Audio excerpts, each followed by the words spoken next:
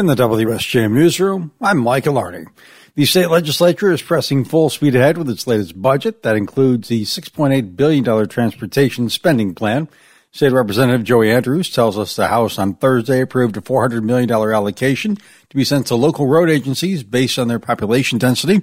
Cities of St. Joseph and Benton Harbor are set to receive around $300,000 of the one-time funding each. We're just at a place where our infrastructure is in such huge need that there's just not enough money to address it to the scale that it needs to be. But this was a way to try to give smaller cities like ours that still have some density the ability to fund some of these road projects that are really eating into their budgets. Some have complained that awarding road money based on population favors areas that elect Democrats. Andrews disagrees. You could argue that it's actually hurting Democratic areas because it's going out to all 83 counties. If we were just trying to purposely impact Democratic areas, then you would just give it to the largest cities and it would just all go to Detroit, Grand Rapids, and Ann Arbor. Transportation budget does include $150 million for roads in counties with populations of at least 350,000 people.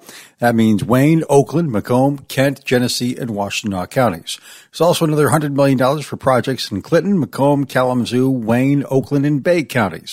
Andrews says the $400 million pot of money helps communities with concentration of people statewide.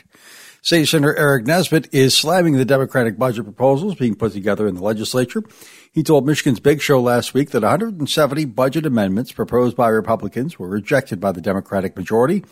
He says the plan headed toward approval does not focus on important priorities. Such as instead of $70 million for electric school buses, let's spend that money for students that had learning loss during the last few years in the COVID shutdowns and provide scholarships for students. Nesbitt says the governor's budget only puts 2% of the state's $9 billion surplus into roads.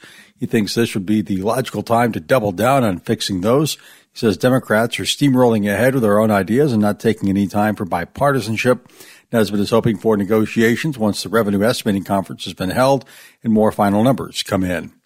While the debt ceiling debate continues in Washington, D.C., a former congressman in our area is pushing both sides to reach a deal that takes the matter off the table during the presidential campaign. Ken Lundberg has the story. Former Congressman Fred Upton is actively working with the group No Labels to launch a third-party presidential candidate because too often partisan politics results in a lack of progress, and that includes deciding how much the nation can borrow and how much it can spend.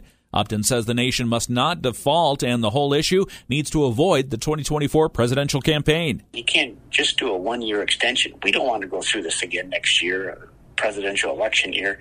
It needs to be a 2-year process. Since the end of World War II, Congress has adjusted the debt limit 102 times. The nation's debt is currently $31 trillion.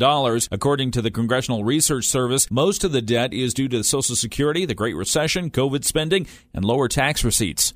Ken Lundberg, WSJM News. Berrien County Sheriff's Department is getting a boost to its water rescue abilities thanks to a grant from the Michigan Economic Development Corporation. Berrien County Board of Commissioners last week accepted the $100,000 grant for purchasing patrol boats to be used on local lakes. County Administrator Brian Doucette tells commissioners they have someone to thank for securing the funds. The thank you would be to Senator Kim Lasada. While she was in office, this is something that she worked on, and through last year's budget negotiation, she made it a point to advocate on behalf of the Cass County Sheriff, the Berrien County Sheriff, and so this grant agreement is the final step in the better part of 2 years' worth of work. The grant will be jointly used by the Cass County Sheriff's Department and the Berrien County Sheriff's Department. Each county has to pay a 10% match to receive the funds. Doucette says he will reach out to Lasada, who is no longer in office, to thank her for her help.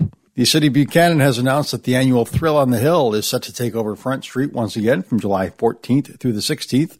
From a 500-foot-long water slide in the lazy river to food trucks and live music, the city is inviting residents and visitors to join the fun.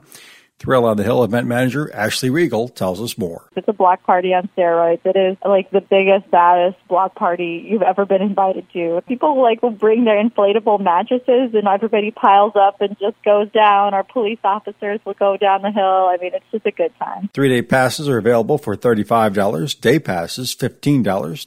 In the WSJM newsroom, I'm Michael Arney.